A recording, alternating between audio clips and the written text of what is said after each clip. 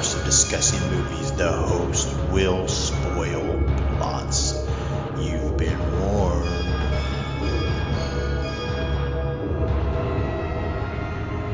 Listen to their screams.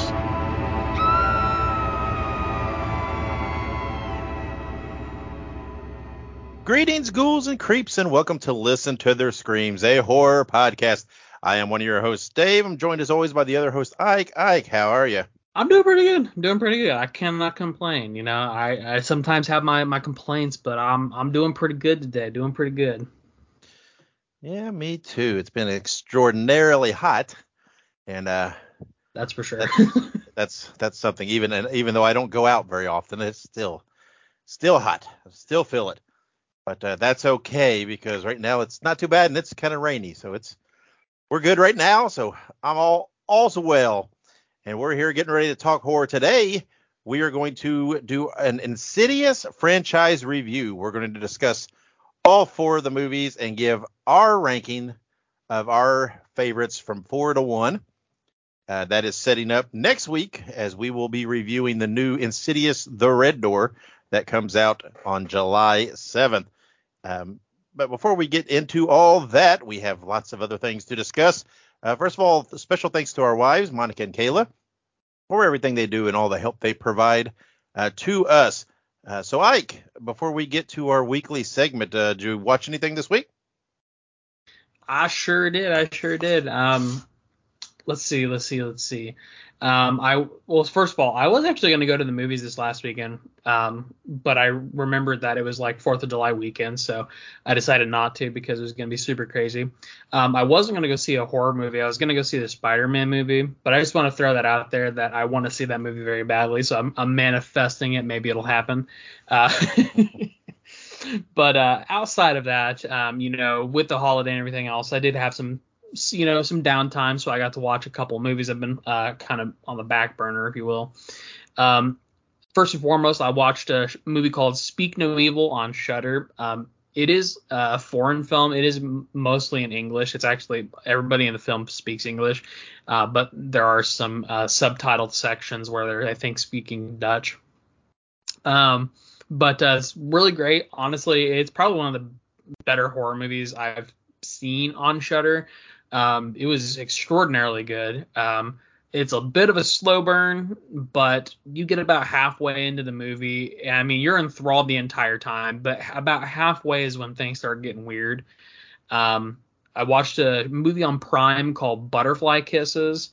It's a sort of a found footage film, but it's basically a found footage film about a guy who is putting together footage he found of a school project that turned bad. So it's kind of like a weird, like, Inception-esque found footage movie. It was pretty good. And then, of course, I actually watched The Last Shift, which recently got a remake called, I cannot remember now, Malum. It's called Malum. Last Shift is the original. Pretty good movie. My wife enjoyed it. She thought it was pretty cool. And then last but certainly not least, I actually started a show on Netflix called Devil in Ohio. This is a series, limited series, I think is what they call it on Netflix when it's got only one season. I think it pretty much ties itself up, I'm going to guess. But basically, it's about a girl who escaped from a cult and is basically adopted into a family or fostered into a family, and some weird shit starts happening. So it's good so far. I have not finished it, but that's all that I watched this week. Interesting. Well, let's see. What did I watch? I watched Poltergeist 1, 2, and 3. Somehow I got on that. I don't know how I got on that kick. I just did. They're pretty good. The first one, I like the first one. They get progressively worse to me, as often happens in franchises. The first one's good. I get that it's not for everybody. It's not a high action type thing, but it's pretty good. 2's a little less, 3 is a little less, but I think they're all pretty decent, and they're all fun. It's horrible to watch those and think what happened to that actress though, and how she died before even completing the third, and because she was really good in them, and I think she had a bright future. And then the only other thing I watched was Run Rabbit Run, the new movie that's on Netflix that just came out like a week or so ago. And it was really, really good. I was pleasantly surprised at first when it started going. I was like, I don't know about this. I'm not sure what this is. And it's not that it was confusing. It just seemed kind of blah. And then, Right. man, it started. They kind of threw something else in there, and I was like, ooh. And then they wrapped it up pretty strong. I enjoyed it. I was pleasantly surprised. I just know I'd heard a lot about it coming out and everything. And there's that creepy picture that's in all the promo stuff of the little girl wearing the homemade rabbit mask that she made. And I thought, man, that's kind of creepy. Kids are always creepy, so let's watch that. And it did not disappoint. And the little girl was very, very good in it. And so very happy with that. Highly suggest everybody go out and watch Run Rabbit Run on Netflix. It's pretty good. So then that we've wrapped up what we've watched and all the little housekeeping that we opened the show with, let's get to our weekly segment. Horror Hot Take. This week we're back around the bend and we are back to Horror Hot Take. This is where it's typically Isaac because he seems to have a mind full of these things ready to roll. So, and I don't, I don't give too much thought to him overall. But where one of us gives a hot take, or what is potentially a hot take on a horror topic, movie, etc. So, Ike, do you have one primed up for us and ready to go? I do. And all right, lay it on us. I think I say this every week, but I'm again, I'm not super sure if this is actually a hot take, but it's just something I feel very passionately about. But to lay a little groundwork here, before I jump into the hot take, I think that a lot of people in this world, not just in horror movies, but a lot of people in this world, they rely very heavily on other people telling them like what they should or shouldn't like, right? There's entire industries built around basically like somebody else telling you, the consumer, what you should or should not like. Even at a young age, I have always disliked those industries, whether it was for food reviews, whether it was for movie reviews, music reviews, it doesn't matter. I hate the concept of a review. I hate the concept of there being these like multi-million-dollar industries that are entirely built around like reviewing something and then telling you, the consumer, whether or not you should or shouldn't watch it, right? I thought that was pretty funny there because you're like, I hate reviews. I'm like, oh, we're a movie review podcast. Then you said multi-million dollars. Like, we're out. Right. It's a little bit different when you have like podcasts, because there are a lot of great podcasts that talk about these movies. And I like to think that as content creators, we like to keep things pretty neutral. We'll never tell you not to watch a movie. And that's the first thing I always tell people about the podcast is I'm never going to tell you not to watch a movie. Even the worst movies that I've seen, I'm not going to tell you not to watch it, unless, of course, the movie's like disgusting or like, rancid or something like that. But even then, I'm going to tell you, make your own opinion. But I don't like. And we have no Go ahead. skin in the game. We're not getting paid anything. We're not getting any kickback. We have no large scale connection to any of this either. So it makes no difference to us what you watch because it doesn't affect us day to day. Exactly. So I think that with that groundwork being said, my potentially horror movie hot take is that I truly believe that horror movies are ruined by the fans. I think even the best horror movies are ruined by the fans because people, and it's both sides. It's not just the people who say movies are bad or movies are good. I think that horror movies are like this very eclectic genre where a lot of these movies, they have a very broad but also narrow audience, right? It checks off a lot of boxes. A lot of horror movies can check off a lot of boxes, but those boxes are very niche. And I think that a lot of time when you watch these horror movies, there are very certainly people who are going to really enjoy movies, but there's going to be an even larger, I would probably almost say majority that are not going to like these movies. And I think that the industry that is around like movie reviews has painted horror movies as sort of like a lesser genre. And so like not only do you have infighting within like the horror movie community, right? Because everybody has their opinions on everything, right? Everybody's got an opinion, and opinion's like an asshole, and they mostly stink. So it's like you have this infighting within the industry, but also the industry is being pounded by, I would say, most other like entities within the entertainment realm, because generally speaking, horror movies are, and it's not as bad now as it used to be, but horror movies are generally looked down upon as like lesser film. So it's like you already have like somebody pummeling down on you because you're like, oh yeah, well, horror movies aren't really that good. And then you also have all the fighting within it. So I guess my hot take is that the fans really are what like kill horror movies. You know what I mean? The arguing, the infighting. And I think that people just generally just can't enjoy movies anymore. And I don't know if it's just because of like the mass production of movies, which could be part of it. But I think a lot of it has to do with people just not being able to like just shut their brain off and just enjoy a movie for a movie. They have to find the good and the bad, right? Which, we can do, of course. But I still enjoy pretty much every movie I watch. And, me and Dave have a mutual friend. He goes by Salsa Shark online. Salsa Shark's very much of the opinion that all movies are either objectively good or objectively bad. And I see it in a much broader scope of all movies are good for the most part. There are just some things that I prefer or not prefer within those movies. So I guess that's my hot take, is that basically just enjoy movies. You know what I mean? You're killing the movie industry by creating this infighting. And I think that it's just very detrimental to everybody. Yeah, I don't think this is unique to horror movies. I think it applies to Right. pretty much any genre movie, because you do not get more infighting and more potentially toxic fans than in, say, like the Star Wars universe and Right. and things like that. And the thing is, the the thing there's I think there's lots of elements to play it with this. I think number one, there's so much out there in the market that you can't consume everything. So everybody's Right. time is so valuable. So there's this full court marketing press on all the time to get you to spend your limited time and limited dollars on X product or X whatever it is.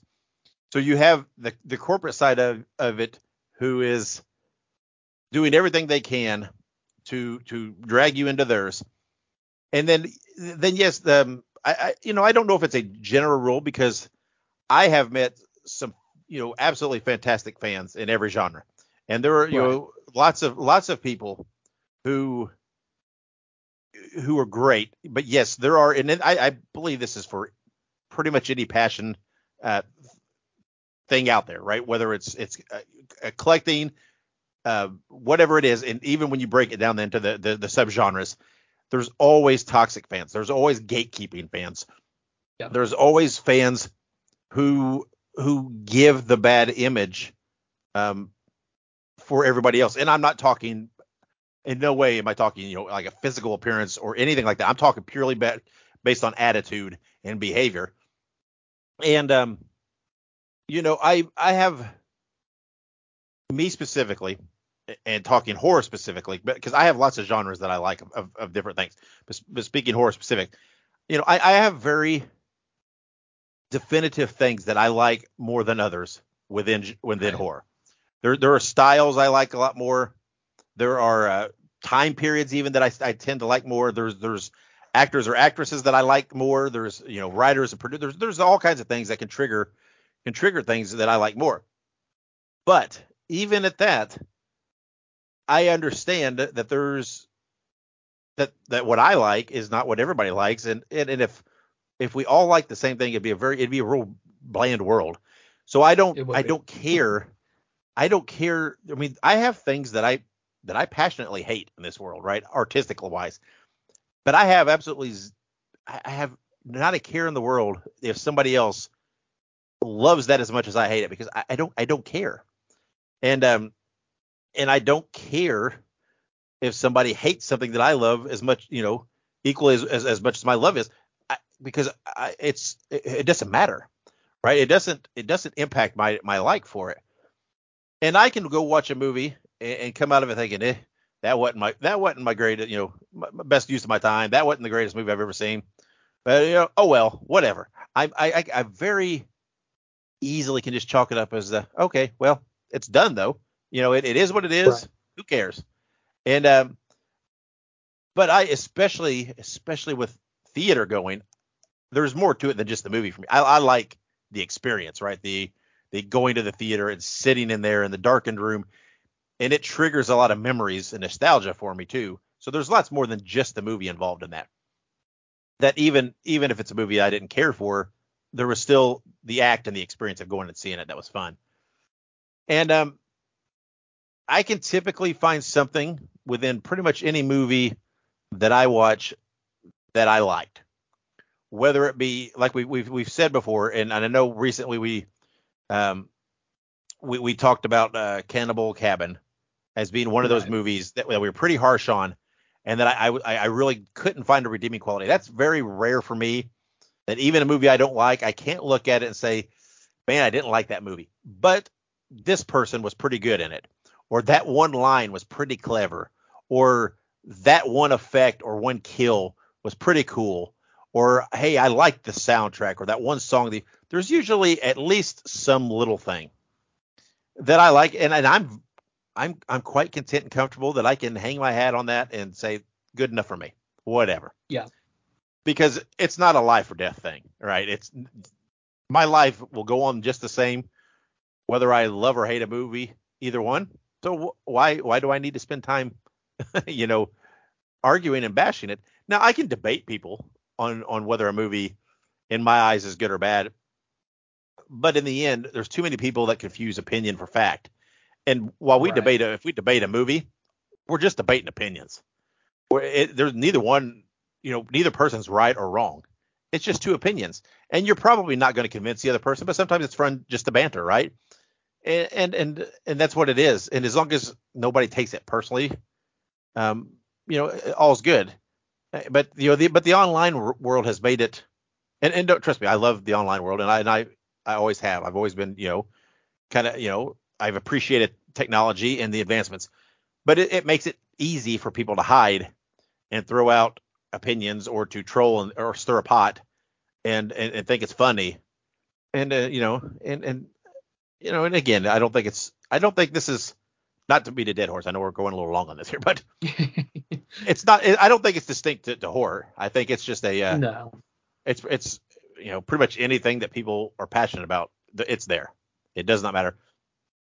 And maybe my skin's a little thicker too, because I grew up as a professional wrestling fan during a time period when people looked down upon that. So you kind of hit it to a degree. I grew up during a time when I was a comic book fan and people looked down upon that, so you hit it, for people. So just to be in a day and age when I can go to a comic book movie and hey, it's making lots of money and it's pretty cool, and that's, hey, I'm good with that, because once upon a time, you didn't go around telling people you liked comic books. It wasn't, it wasn't the hip thing to do. So yeah, I think in a nutshell, I mean, toxic fans suck, and people should just, Yeah. you can have opinions, but they are your opinions, and your opinion's not any more valuable than someone else's opinion. And the dollar you spend is equal to the dollar that somebody else spends. So, um, none of us are more important or better in this whole scheme. So, like what you like, and quit being a dick about it. So. Hey, there you go. There you go. I was saying it's hard to articulate that kind of a thought, but basically, like exactly what you said, it boils down to the dollar I spend is the same as your dollar. Don't be a dick about it. Yep.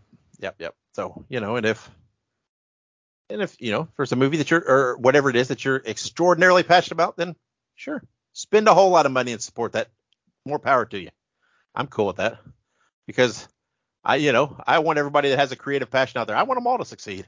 I don't care if I like them or not. I like the thought of people pursuing their creative passions and their creative outlets and being successful at it, and whether I like it or not, that's a cool thing to have out there. So Yeah. Well, and that's part of, kind of part of our conversation. You mentioned Cannibal Cabin. While we may have not liked the movie, and while we may have certainly thrown some things out there that were not so great, you know, I would still say I would encourage those filmmakers to make another movie. You know what I mean? I would Yeah. encourage the people within that film that acted in it to act in other movies, because this could just be a launching pad. You know what I mean? And that's the thing too, is that a lot of people don't realize is that you have these movies that maybe you hate. Maybe this is this person's first ever like directorial debut or acting debut. It could be a lot of things. Obviously, you know, there are some things that, you know, like I said, we didn't care about the movie, but we would never sit here and like, because there are so many people online who be like, oh, you should stop making movies. This is the worst shit I've ever seen in my life, blah, blah. I'd never tell somebody that. I'd be like, okay, this wasn't my favorite, but I want to see what you have next. So, Yeah. Yeah. That's a weird thing because, you know, I'll be absolutely frank. I hated Cannibal Cabin. I did not like it at all, but I don't care. Right. Because the fact that I hate it, that doesn't matter to anybody. Right. yeah. And if that movie made $100 million and suddenly was the biggest thing in the world, okay, that's cool. I still don't like it, but hey, good for them. I'm glad they succeeded.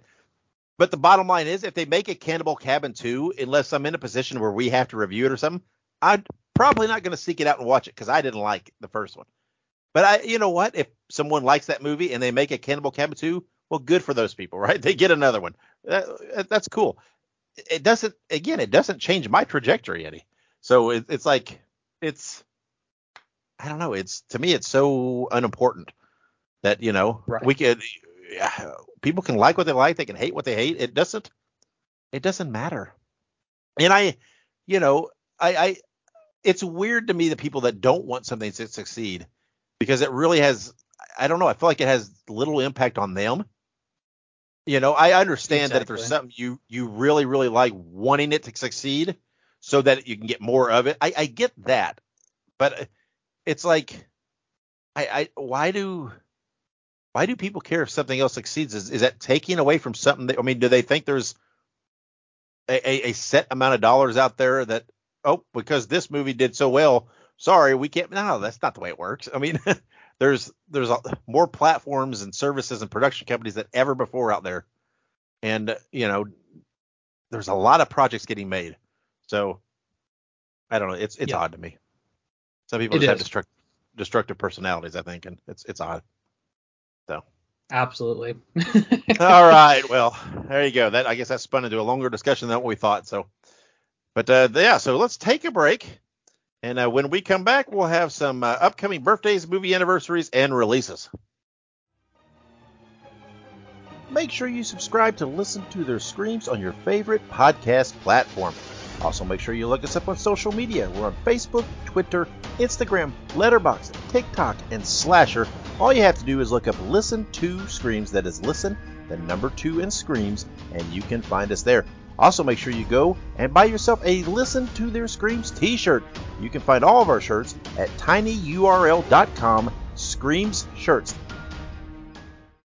And we are back with the news. Spread the news. All right.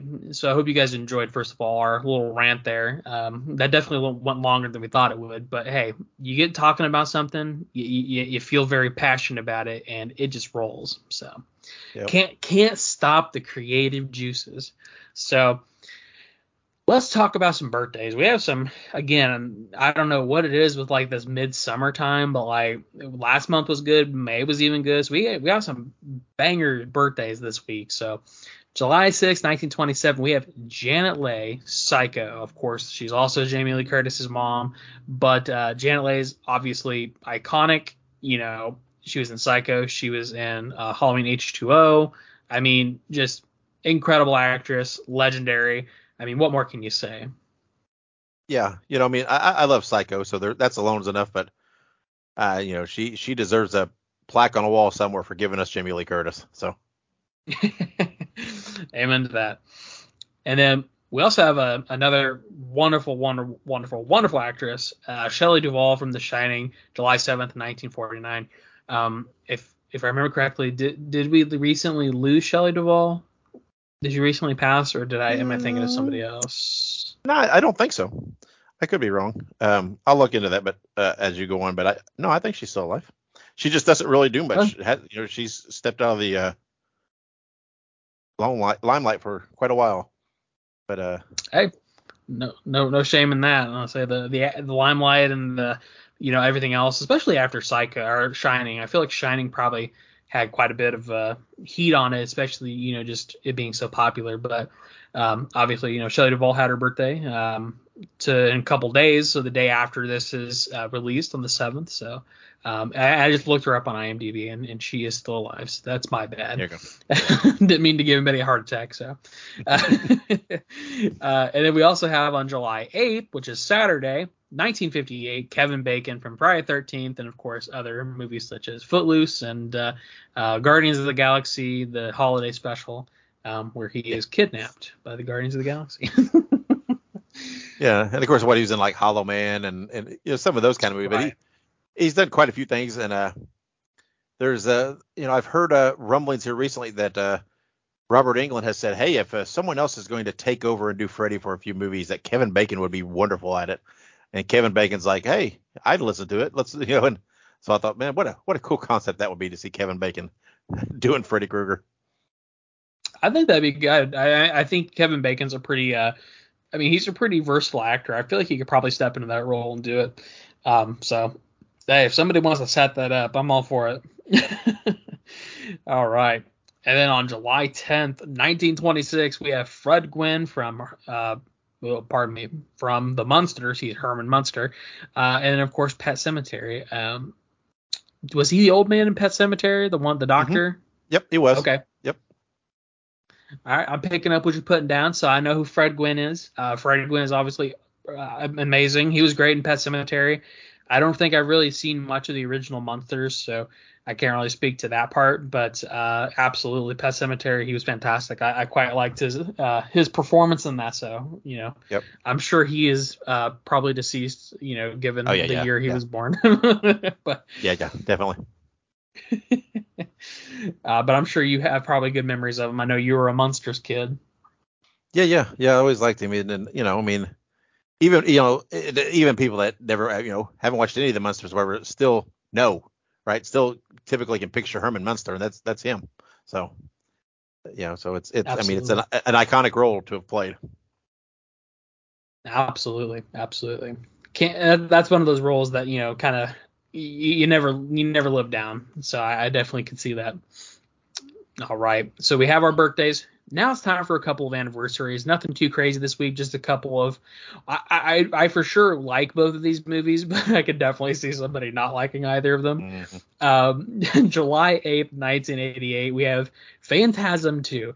I think we talked about it. I really quite like Phantasm, and Phantasm 2 is pretty good. 3 and beyond are a little, but Phantasm 2 was one of those movies that when I watched it, I was definitely like, what exactly am I watching? But it's all right. I'm not gonna complain too much about it. What do you think about Phantasm 2, Dave? It's okay. It's not one of my favorite movies in the world, but it's okay. The Phantasm alone, the franchise is pretty iconic, and some iconic visuals there.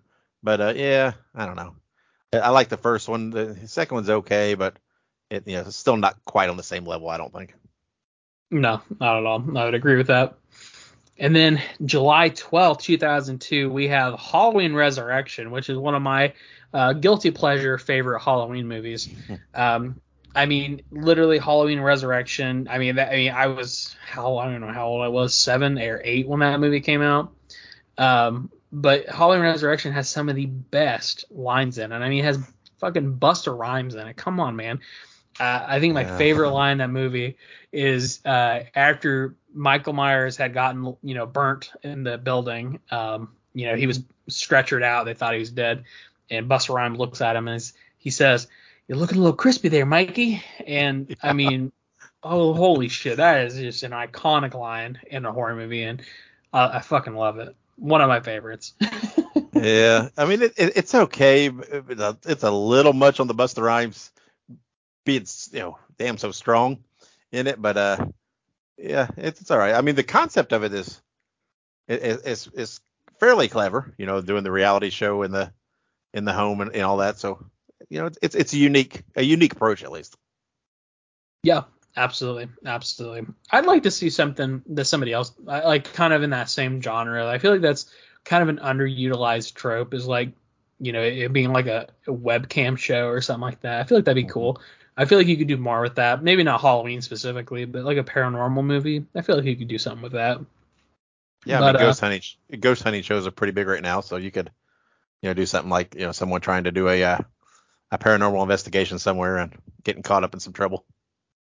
oh yeah, hey, maybe we need to write a movie. All right. I mean, Oh I Lord. guess that's Dead Space, but pretty much, but sort of in a way. Well, he's not really paranormal. He was more of a what do you call it? A whatever you want to call it, like a prank guy, or Like not a a prank, yeah, but like a vlogger type thing. a challenge guy that took stupid human trick type deals and ran with them. Thinking of it, I think they already did something like that, because there's a movie called Ghost Encounters, which is Oh about like a ghost hunting crew who goes to yeah, like an asylum, but it turns out to be real. So I guess that may have already been a used idea. So that just popped in my brain. So sorry if anybody out there was getting ready to write that script. Just keep that in mind. They have done this before. what Oh haven't they Lord. done though? Exactly. There's no such thing as an original idea. Uh, oh, good Lord. So we do have a couple of upcoming releases. I'm actually interested in both of these. We'll talk about this first one. It's We Might Hurt Each Other. It's debuting on the 11th. It is a Screambox debut, and it is Lithuania's first slasher, pays tribute to the golden age of the subgenre while infusing an influence from Eastern European folklore. First and foremost, I've never seen a Lithuanian film, I don't think. So that in and of itself is pretty cool. If this is indeed its first slasher ever, I think that's pretty iconic, pretty monumental to some.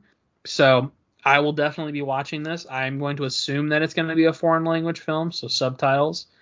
So yeah, I'll be checking this out. What about you, Dave? Yeah, you have me at slasher.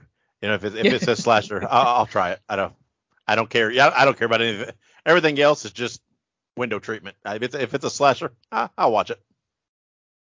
Yep. Absolutely. Absolutely. Slasher, you got me. But cool. And of course, a Screambox. I mean, how can you say no to a Screambox movie? But awesome.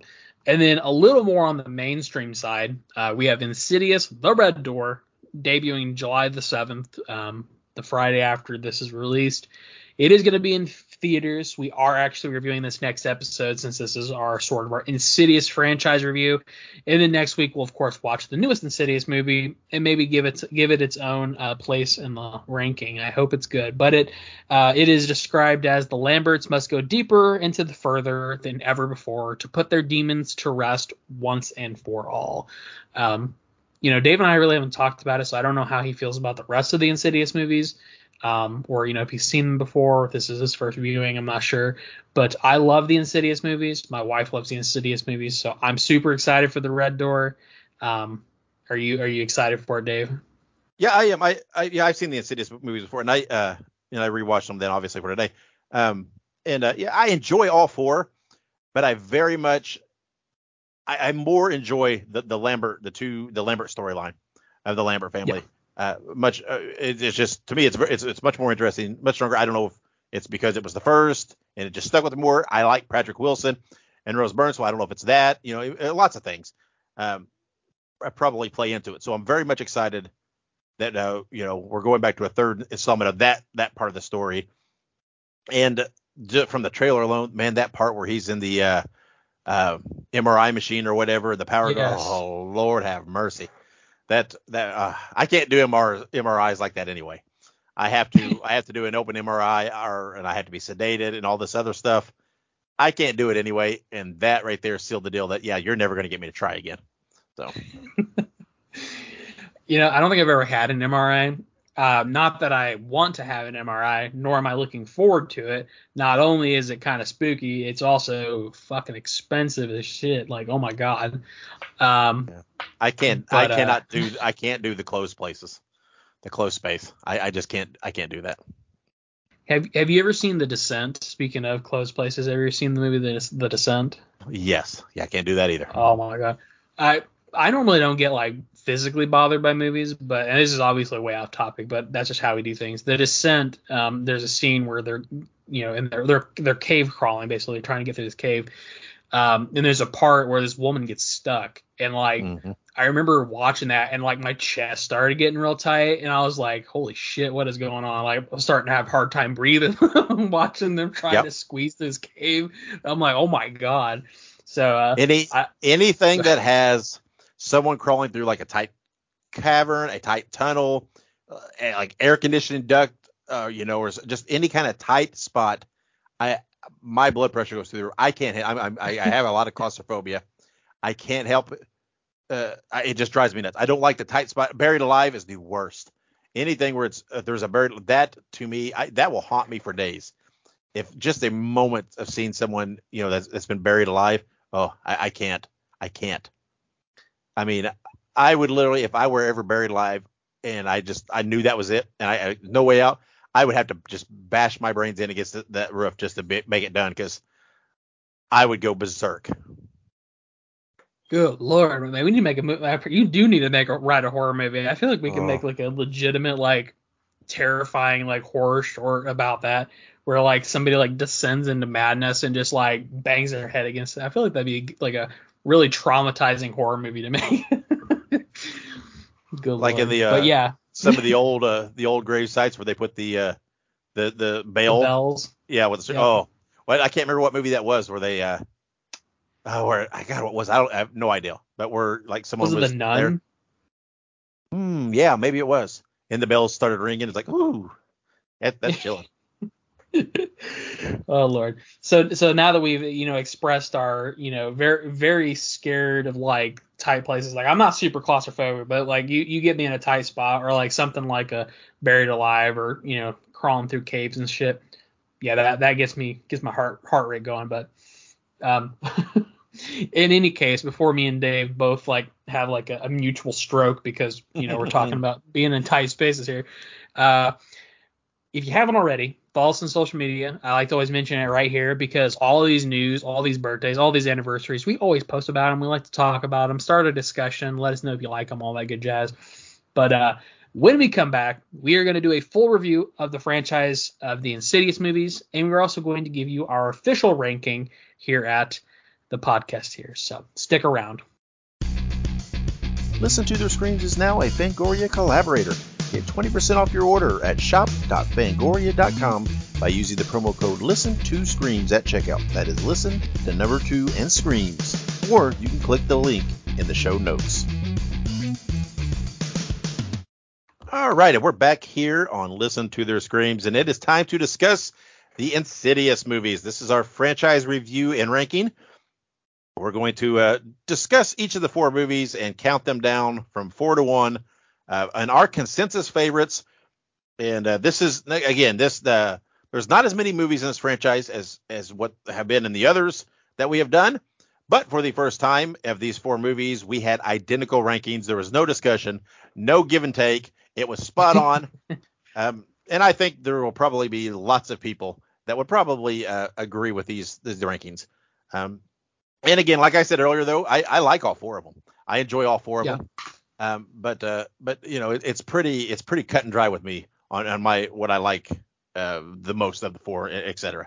So as we dive into it, let's talk about, instead of talking about the actors and actresses in each movie, let's just talk about the key components of these movies. There's Patrick Wilson, who plays Josh Lambert, Rose Byrne, who plays Renee Lambert, Ty Simpkins plays Dalton Lambert, Lynn Shay plays Elise Rainier. Lee Wannell plays Specs, and Angus Sampson plays Tucker. Now those 5 there or 6, I believe. That's 6, excuse me. Those 6 they're not, well, Elise, Specs, and Tucker, I believe, are in all 4 movies. The Lamberts are not. They are in 2 of the 4, but those are your primary components. Now there's lots of other people, lots of really good people in these otherwise in these movies, but we're not going to go through everybody that's in each movie, but those are your primary roles and components and actors for the series. So let's count them down here, Ike. We will alternate. I will start 4, and then you take the next one off, and we will go through from 4 to 1 and tell our favorites. So are you ready to roll with this? Ready to rock and roll.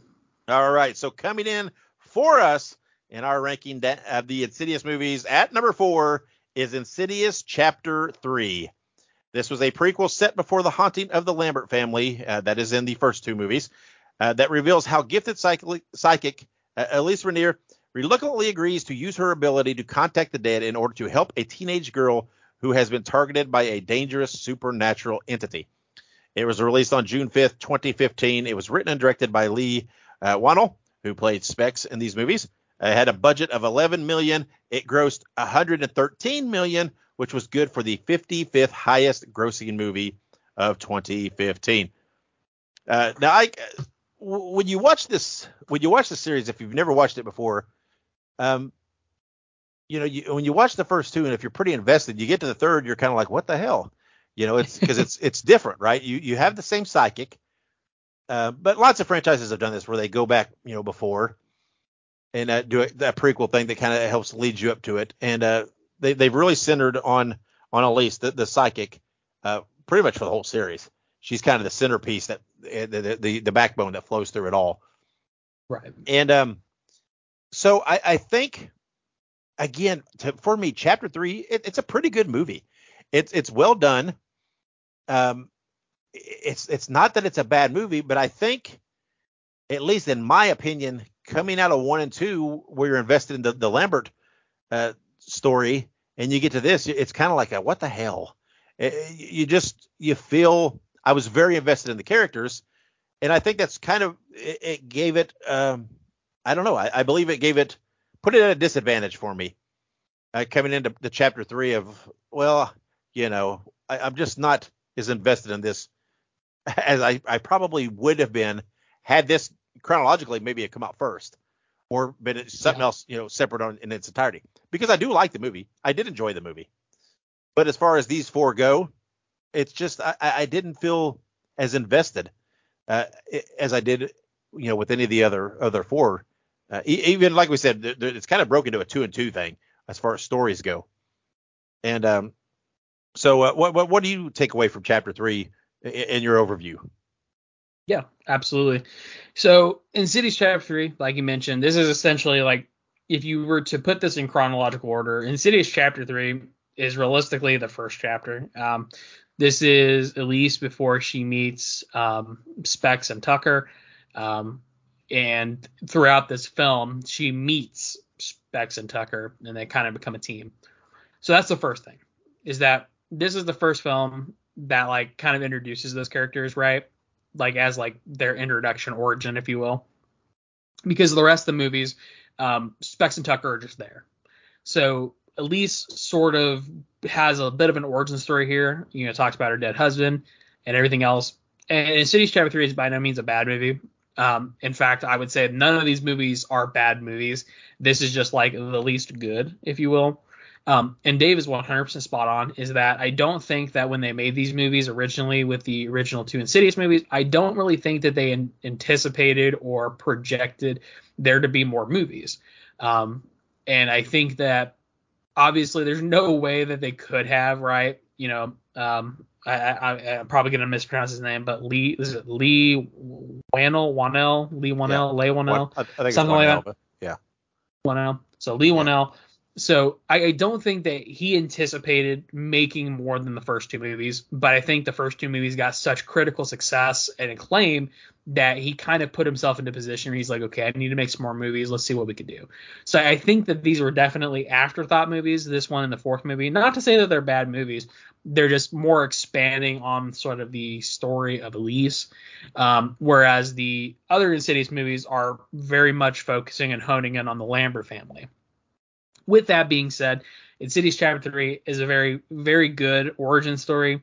It has a very interesting approach to the sort of classic possession type movie, right?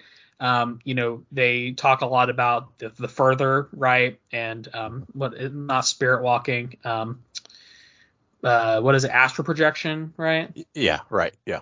So it's not your typical like you just get possessed kind of movie. There's this thing called astral projection, and demons aren't even necessarily demons. They're like human spirits, but they're just evil. So it's definitely sort of a twist on sort of that traditional like demon possession type movie where it's not exactly the same, right? It's not as biblical, if you will. Honestly, this is like demon possession without the Bible, if I'm going to be honest, because at least to my knowledge, they don't really use sort of any of those traditional tricks that the No. priests use. May the power of Christ compel you. It's literally nothing like that. This is almost like the agnostic version of like possession movies, which is sort of a weird realization I just had. But nonetheless, it's creative, it's interesting, and this definitely lays really good groundwork. But it almost seemed unnecessary because the first two movies already did that.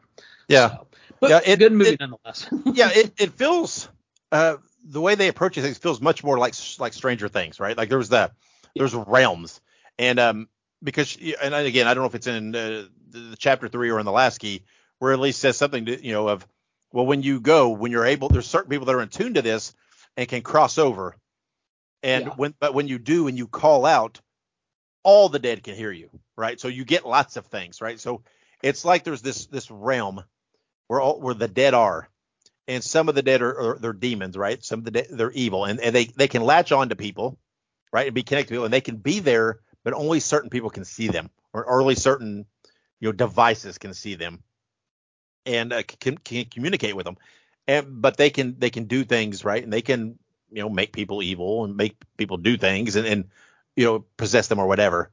But it's not quite as, like you said, it's not biblical, and it's not quite as fire and brimstone as what it is often made out in other movies. It's much more. It's a much stealthier thing, right? It's where it's almost like this stuff's there, and most people don't even notice it, but it could still be there, right? I mean, literally, there could be a spirit, you know, behind you at all times virtually, and you could never know, right? I mean, there's lots of that in there.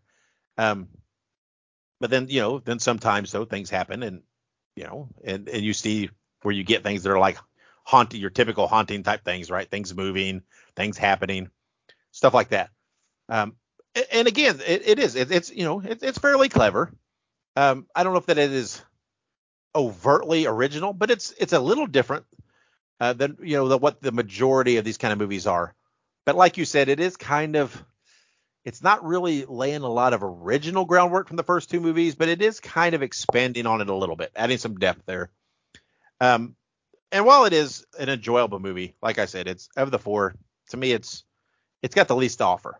But it's still a good movie. So let's move on, Ike. Let's go ahead and move on to our number 3. So lay that on us. Yep, absolutely. Numero tres, we have Insidious the Last Key. Parapsychologist Dr. Elise Rainier faces her most fearsome and personal haunting yet, as she is drawn back to her ghostly childhood home where the terror began. Released January 5th, 2018, written by Lee Wanell and directed by Adam Robitel. It had a budget of $10 million and grossing $167.9 million. 47th highest grossing movie of 2018. Now, while this is our third movie, The Last Key is a incredibly good movie.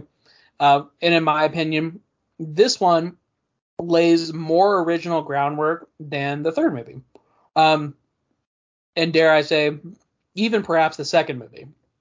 This movie really gives you the true origin of Elise.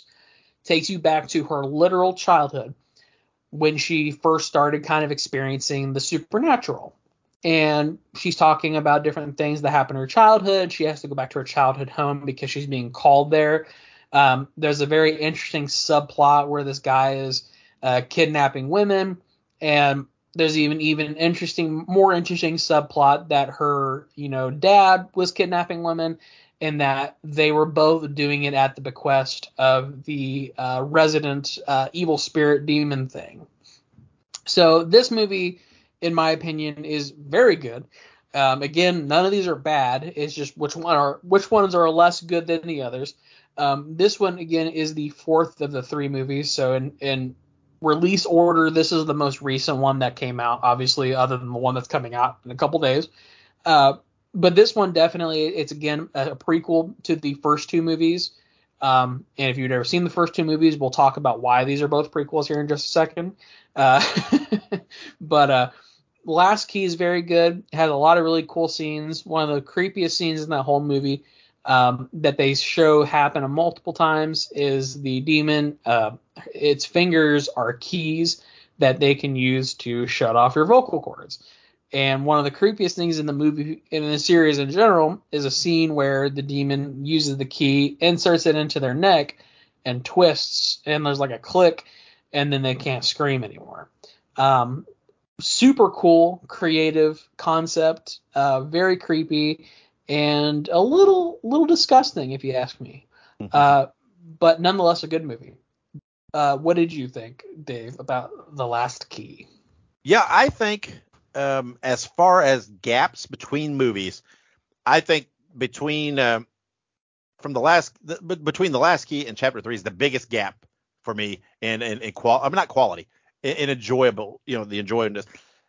The Last Key really makes Chapter 3 just really non-needed, right? You could not have Chapter 3 anymore and you'd be fine, right? It would make perfect sense as is. The only thing really, Chapter 3 adds origin wise is that, is her, meeting Specs and Tucker and all that. But really this is much more impactful as far as Elisa's origin, with her dad and her mom and everything, and her brother and the brother who wouldn't have anything to do with her for years because he didn't believe and thought she was just more or less thought she was just terrorizing him, right? And thought it was horrible. And then, she meets her nieces that she had never met and all this.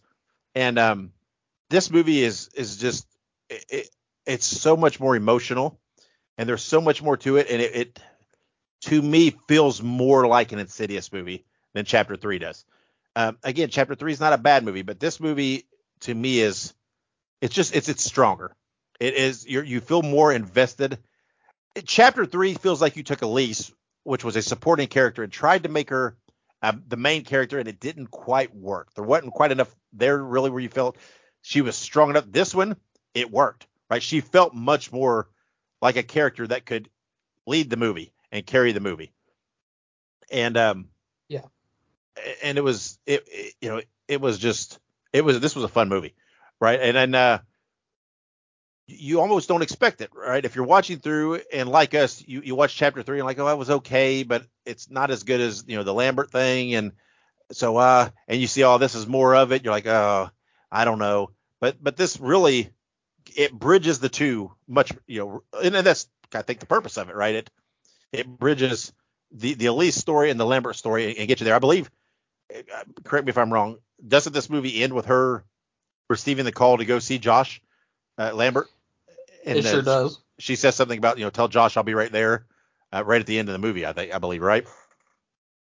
Yep. At the end, I believe it's the mom. Yeah, Josh's mom. I can't remember what the actress's name is, unfortunately, or her name in the show. But she does call Elise, and I believe Elise has like a vision, and I think it's like the face of the red-faced demon, if I remember correctly. Yeah.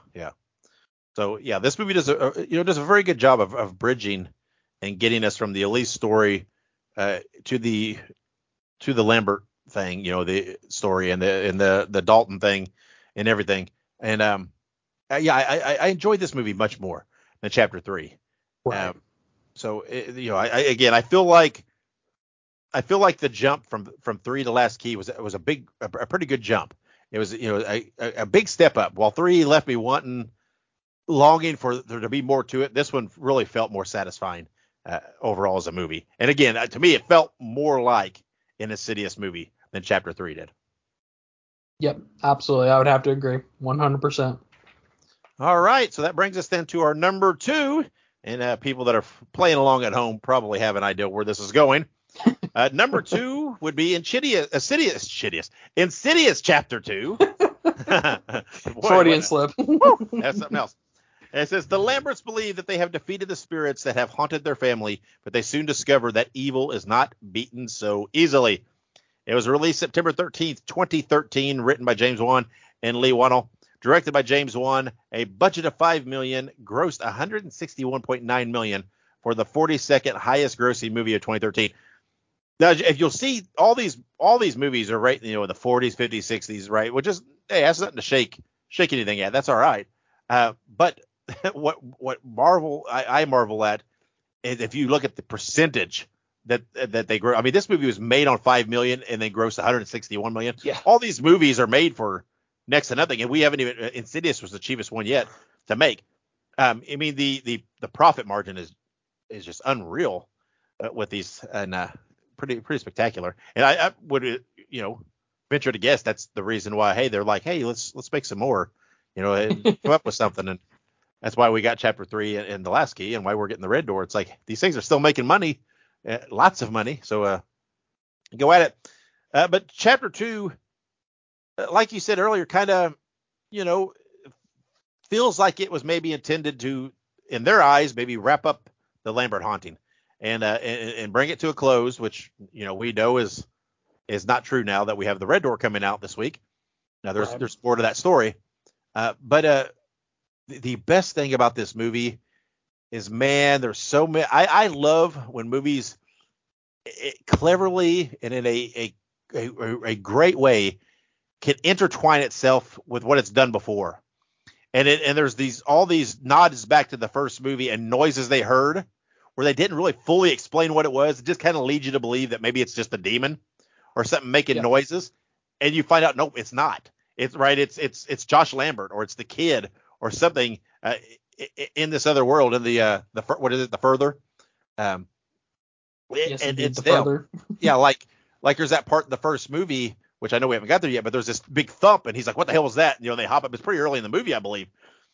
And then you come to find out here in Chapter 2 that it's Josh pounding on the front door from the Further. So it's very cool. I love when they do that, and you feel that they planted a seed there that had future intentions, to blossom, and they get to do that, and it works out. It's, I don't know, there's something, it makes the story feel much richer and much more full when you can see that there's things simultaneously happening that we didn't know of at first, but now it is, and it makes it feel more like a franchise and more like a larger story than just individual movies.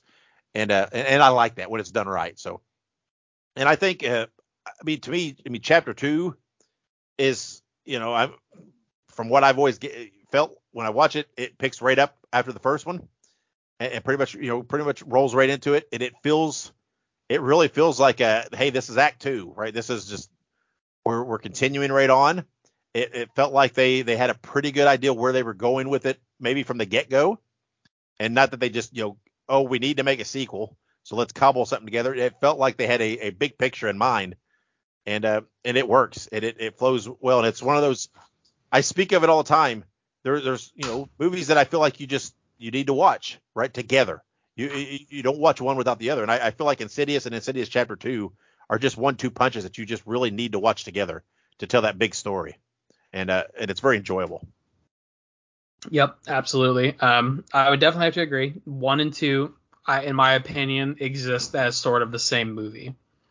Basically, you would be lost, in my opinion. You would be losing out on the experience if you did not watch these movies either simultaneously or close to one another. You can't watch the first one without the second one. Very much in the same sense that you can't watch Halloween 1 without Halloween 2 in a lot of ways. There's an obvious pickup and a drop-off point for those movies. Now, Insidious Chapter 2, we kind of mentioned it. They believe they defeated the spirits. I'm not sure if, Dave, you said this already. But the reason why I mentioned Elise in the previous conversation is that she dies prior to this movie.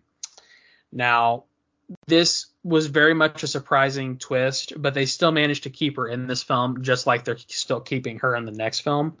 I don't know how deep her connections will be with the Red Door, but at least in Insidious Chapter 2, she does still have a pretty significant role to play, and it's a very prominent role that she does play. And like Dave said, this movie basically lays out a lot of groundwork and a lot of very interesting little pieces of information that you didn't realize were happening at the same time that it was happening in Insidious Chapter 1. So I think one of the best things about these two movies is that there's so much that they did in the first one that it very much feels like the second movie was intentional. And when a second movie or a sequel is intentional, I feel like you have a lot more quality out of it. Whereas a lot of times with these movies, a lot of sequels are not intentional. A lot of sequels are not planned. And I think that's probably one of the drawbacks of Insidious: The Last Key and Insidious Chapter 3 is that they felt like they weren't planned. So I do hope that Insidious, The Red Door, feels planned, because Insidious Chapter 2 does leave you on sort of a little bit of a cliffhanger. Elise in her spirit form is still communicating with Specs and what's the other guy? Tucker. So Yeah. she's still kind of communicating with him, giving them leads. And they show up at someone's house. Elise goes in to try and talk to somebody who is in a wheelchair, who I would assume is astral projecting, which is why they are basically like comatose. And she sees something that scares her. Yeah. So I don't know if they're going to do anything with that in the next movie that we're about to watch, or if that's just completely like out the window, go fuck yourself. I don't know. I guess we'll see. I think that could be a very promising starting point for maybe another movie that they might make at some point. I know that there is another movie being made that is not The Red Door. I already don't remember what it's called. I'll try and find that here in a second. But basically, Insidious Chapter 2, in my opinion, definitely, you could have very easily not picked up the Lambert storyline and just left it there. But at the same time, I mean, I think it wouldn't hurt as long as they do it right. So that's kind of my positive and a negative about this movie, is that it's really good, closes it off with a nice, neat little bow, but they're kind of reopening that package a little bit, and I'm very curious to see how they're going to do that. Yeah. To be frank, honestly, if you take Insidious and Insidious Chapter 2 independent of each other, I honestly probably, if you try to not think of the other with it, I probably enjoy Chapter 2 a little more. But since we're discussing it as a franchise and the effect on each other, Insidious Chapter 2 to me makes Insidious, the first one, a much better movie for what it does. It just adds to that movie for me. It really brings more to my appreciation and my love of that first one. Well, I like the first one. I like it a lot. Yeah. But the second one, to me, it adds a whole nother layer to it too. That makes me say, wow, that it's really, really good then. Even better than what I thought when you watch it before watching Chapter 2. It just adds a whole new coat of paint to it. That it's pretty wild. So. Yeah, absolutely. Well, I think that means that we are down to our numero uno, which, like Dave likes to say, if you're keeping track at home, folks, if you're playing along with us, I already know where we're going with this. So, without further ado, our number one is Insidious Chapter 1. It's not called Insidious Chapter 1, but just for the case of numbering, it is the first chapter. Basically, Insidious is a family who looks to prevent evil spirits from trapping their comatose child in the realm called the Further. This movie was released April 1st, 2011, so it is over 12 years old. It is written by Lee Whannell and directed by, of course, the one and only James Wan. It had a budget of $1.5 million, and it grossed $100.1 million, the 61st highest grossing movie of 2011. Insidious Chapter 1, for all intents and purposes, is probably one of the best original films in terms of a horror film of all time. I think that Insidious is a criminally underrated movie. I think a lot of people, they hear a lot of the hype around this movie, and they immediately just think that I'm not going to watch it. But this is, I would say, a very criminally underrated movie. If you've never seen it, it is fantastic. I think that a lot of people don't appreciate the Insidious movie for what it really gave us. And this is one of those exception movies where it's a PG-13 movie that is extraordinary. They rely heavily on that audio cue and the music perspective to give you sort of that horror feeling.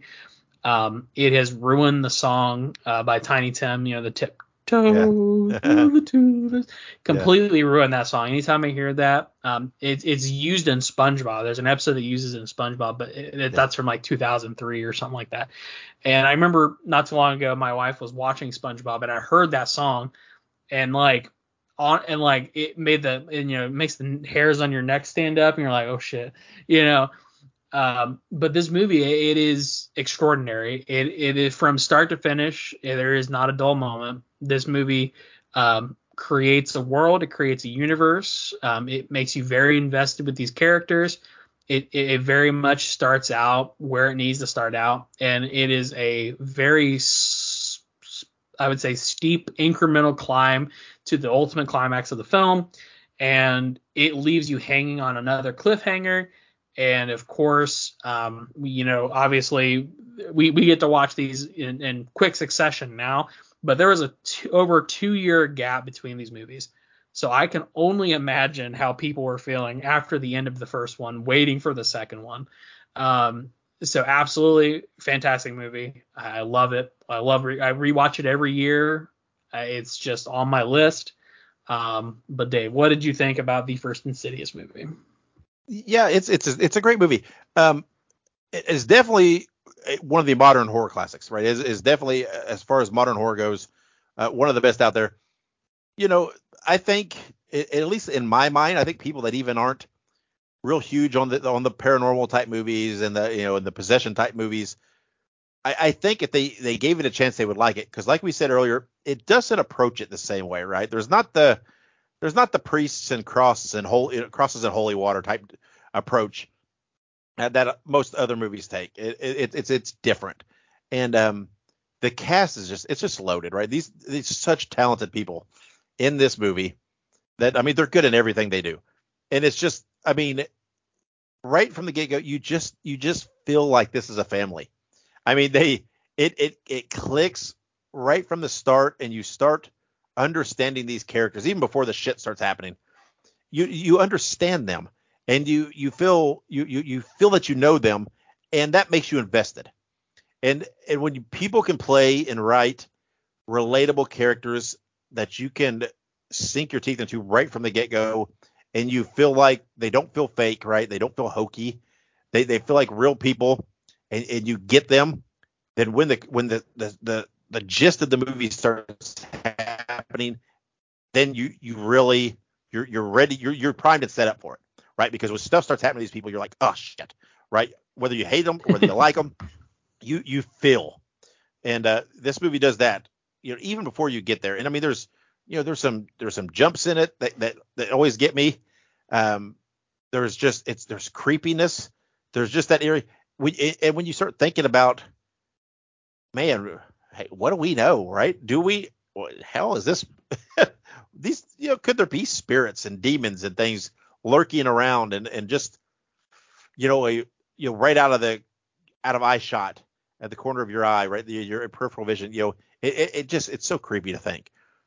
And this movie, I know you're taking a very quote unquote preposterous concept, right? This of demons and possession or whatever else, and you make it feel potentially real and potentially believable with how they approach it, right? There's not, there's nothing, there's not, you're not utilizing any religious pretenses that a person may have Right. coming into it or anything like that. It's just, it feels every day, right? It feels something relatable to all of us, right? We all get up and eat breakfast and go to work and do these things that these people are doing. And then suddenly when, stuff starts happening, and, it's, you have to think, how would you react, right? And, when Rose Byrne's character, she thinks it's the house, and she just thinks it's a haunting type thing, and she wants to get away from it, and they do, and it still is occurring, and things are still happening, and it's not tied to a place, it's tied to the people, and it's just really wild. And it, like I said though, it pulls at your emotions, and it makes you invested, and makes you feel for these people, and makes you, even relatable to them on some level, and it's really well done, really beautifully shot. The sound is exceptional. The acting's exceptional. It feels timeless, right? It's doesn't have that period piece feel to it of any way. It doesn't Right. rely on anything tied to a particular time period or anything like that. And it is a great movie. It is to me a modern horror classic that I think people should definitely be open to seeing, even if supernatural and possession type movies are not necessarily your thing. I think this has an approach to it that makes it has a little more general appeal for people. I think that Yeah. that would like it because of any pretenses people might have for those type of movies. I don't think these fall into some of those same traps that would cause someone to not like it. So, Yeah. uh, Absolutely. but again, once you've seen them and seen them all for a time or two, it's very hard for me to separate the one and chapter two anymore. They just feel, again, like we said earlier, they just feel like they go together, and like it's not even like it's two separate movies anymore. They just feel like they're one big movie that need to be watched together.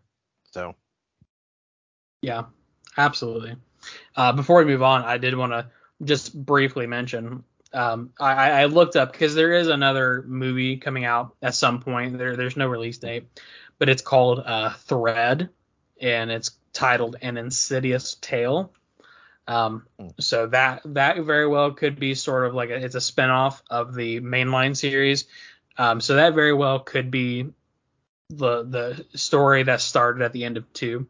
But apparently they have Kumail Nanjiani and Mandy Moore, both are basically brought into it. But also there was talks in 2018 of a crossover film between the Insidious and Sinister movies that was in development. And interesting. he basically there was a guy, Jason Bloom from Bloomhouse. Basically he was talking about how there was a tentative working title in Sinister, but apparently it got put on delay. But he states that he believes that there is potential for re-entering development in the future. Basically he basically said he wants to cross those worlds. The Bloomhouse Productions is in charge of both series, so it would not be outside the realm of possibility. So I think that would be cool. That's a little fun factoid for people for potential future. Yeah, I mean they've opened up a universe here where there's lots of things they could do, Right. different ways they can go, different directions they could go, different stories they could tell, and it all kind of be loosely tied together, and within the same universe, and so yeah, it'll be interesting to see. Again, they're making money. I can't imagine while they're still having that kind of a profit margin, that they won't continue to do something with it. It may not be with Patrick Wilson and all them, but something to be done. So. Yeah. Absolutely. But that wraps up our franchise discussion and ranking of the Insidious movies. And so now we are primed and ready for this weekend to go see Insidious Red Door. And we will be discussing and rating and reviewing that movie on our next episode. So if you enjoyed that and you're going to go see that movie, you're welcome. We've got you ready now. We've caught you up. We've piqued your interest, and hopefully we've helped stoke your excitement, and everybody will turn out and go see Insidious Red Door. That's a surefire way to hopefully that we'll get further movies in the Insidious verse. Is that if it does big numbers, then they're going to make more. So, but that's what we're rating and reviewing next week, Insidious Red Door. But Ike, before we close out the Insidious franchise episode, anything you want to throw in there? Like Dave said, go check out this movie if you like Insidious. Contributing to the expansion of the Insidious universe. I want to see a Sinister crossover. So if we have a good turnout with this Red Door movie, I think it'll only increase our chances at seeing a crossover or more content. So yeah, absolutely support them. Let's go out. Let's see how it is. I have my hopes managed, but I am expecting something good out of this movie. So we will see is what I will say. Yes, we will see, and we will talk about that next week and see if our expectations were met or not. So we'll discuss that next episode. But until then, thank you for supporting us. Make sure you rate and review us on whatever platform you choose to listen to us, and make sure you subscribe. Follow us on all of our social media links. But until next week, when we're going to discuss Insidious the Red Door, wherever you go and whatever you do, be good, be safe, and have many pleasant nightmares.